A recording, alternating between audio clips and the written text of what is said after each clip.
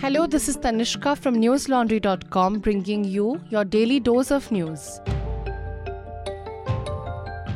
Today is Thursday, the 14th of December. 14 Lok Sabha MPs were suspended today over an uproar over the security breach that took place in the parliament yesterday. 5 of them, Congress MPs, have been suspended for the remainder of the ongoing winter session of the parliament due to alleged misconduct and disregard of the House and authority of the chair. News reports said that they shouted slogans in protest in the House despite warnings. Later, 4 Congress MPs, 2 CPIM MPs, 2 DMK MPs and 1 CPI MP were also suspended.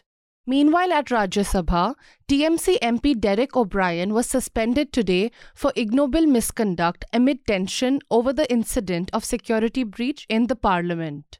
Yesterday, 2 men had jumped into the Lok Sabha chambers from the visitors' gallery and burst smoke canisters.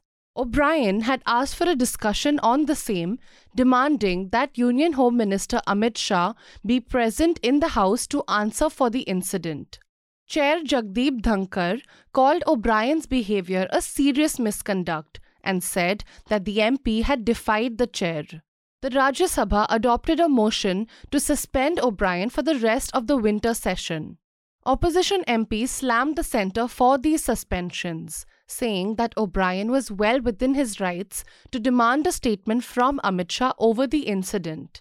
They also criticized the centre for taking no action against the BJP MP who authorized the entry of the 2 men in parliament who caused the breach. A day after the security breach, the Lok Sabha Secretariat has suspended 8 security personnel, Hindustan Times reported. Citing officials familiar with the matter, the report said that the suspensions were based on preliminary findings that the 2 men had managed to hide canisters inside their shoes, meaning frisking was not properly done. The 2 men had yesterday jumped from the visitors' gallery into the parliament's chamber, releasing smoke and shouting slogans. They were subsequently nabbed and taken away. At the same time, 2 others sprayed smoke and shouted slogans outside the parliament complex. The incident had taken place on the anniversary of the 2001 parliament terror attack. Delhi police has registered a case under the stringent UAPA Act in connection with the incident. Police said the security breach had been well coordinated by 6 people, out of which 5 people have been nabbed. The Additional Solicitor General of India, S.V. Raju, assured the Supreme Court today that central agencies will follow the 2020 CBI Manual on Digital Evidence until guidelines regarding the same are finalized, LiveLaw reported. The ASG took the undertaking on behalf of the central agencies. A bench of Justices Sanjay Kishan Kaul and Sudhanshu Dhulia were hearing a plea filed by the Foundation of Media Professionals and a public interest litigation by 5 academics. They sought guidelines for the seizure of personal electronic devices by investigating agencies. The Supreme Court has, on several occasions, stressed on the need for robust safeguards to protect the privacy and freedom of people, especially journalists, from arbitrary seizure of digital devices. The hearing today had to be adjourned due to the law officer requesting for more time.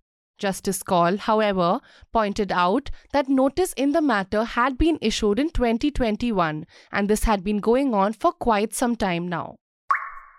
Listeners, be it the searches at NewsClick, BBC, The Wire, or at the homes of journalists in several states over the last few years, the seizure of journalists' digital devices have often underlined 2 issues pertaining to journalistic privilege and the fundamental right to privacy.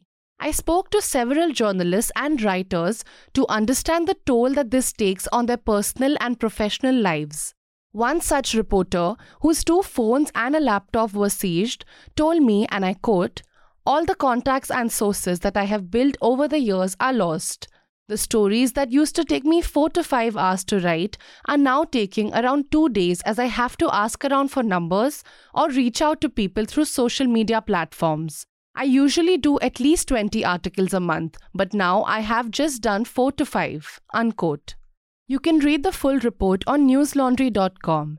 It is titled Incomplete Reports Financial Toll: The Burden of Digital Device Seizures on Journalists' Outlets. The reason we are able to bring you such stories is because we don't rely on the support of political parties or advertisers. We rely only on the support of readers and listeners like you. If you're not a part of our independent ecosystem already, head on to newslaundry.com/subscription and choose a plan of your choice. And as always, pay to keep news free. The Allahabad High Court has allowed a plea seeking the appointment of a court commissioner to inspect Mathura's Eidgah Mosque in connection with the Krishna Janmabhoomi Shah Eidgah Mosque dispute, Baran Bench reported. The order was passed today by a bench of Justice Mayank Kumar Jain in the petition filed on behalf of the Hindu deity Bhagwan Shri Krishna Virajman and 7 others. The plea claims that Lord Shri Krishna's birthplace lies beneath the mosque and that there are many signs that the mosque is a Hindu temple. It demands full ownership of the 13.37 acres of land around the mosque. The main suit sought the removal of the Mathura Shah Eidgah Masjid, but a civil court had dismissed it in 2020. However, following an appeal before the Mathura District Court, this decision was overturned. In July, a Varanasi District Court had passed an order allowing a scientific survey of the Gyanvapi Mosque in the city over petitions by Hindu litigants. The Republic-controlled U.S. House of Representatives has formally authorized the ongoing impeachment inquiry against President Joe Biden, AFP reported.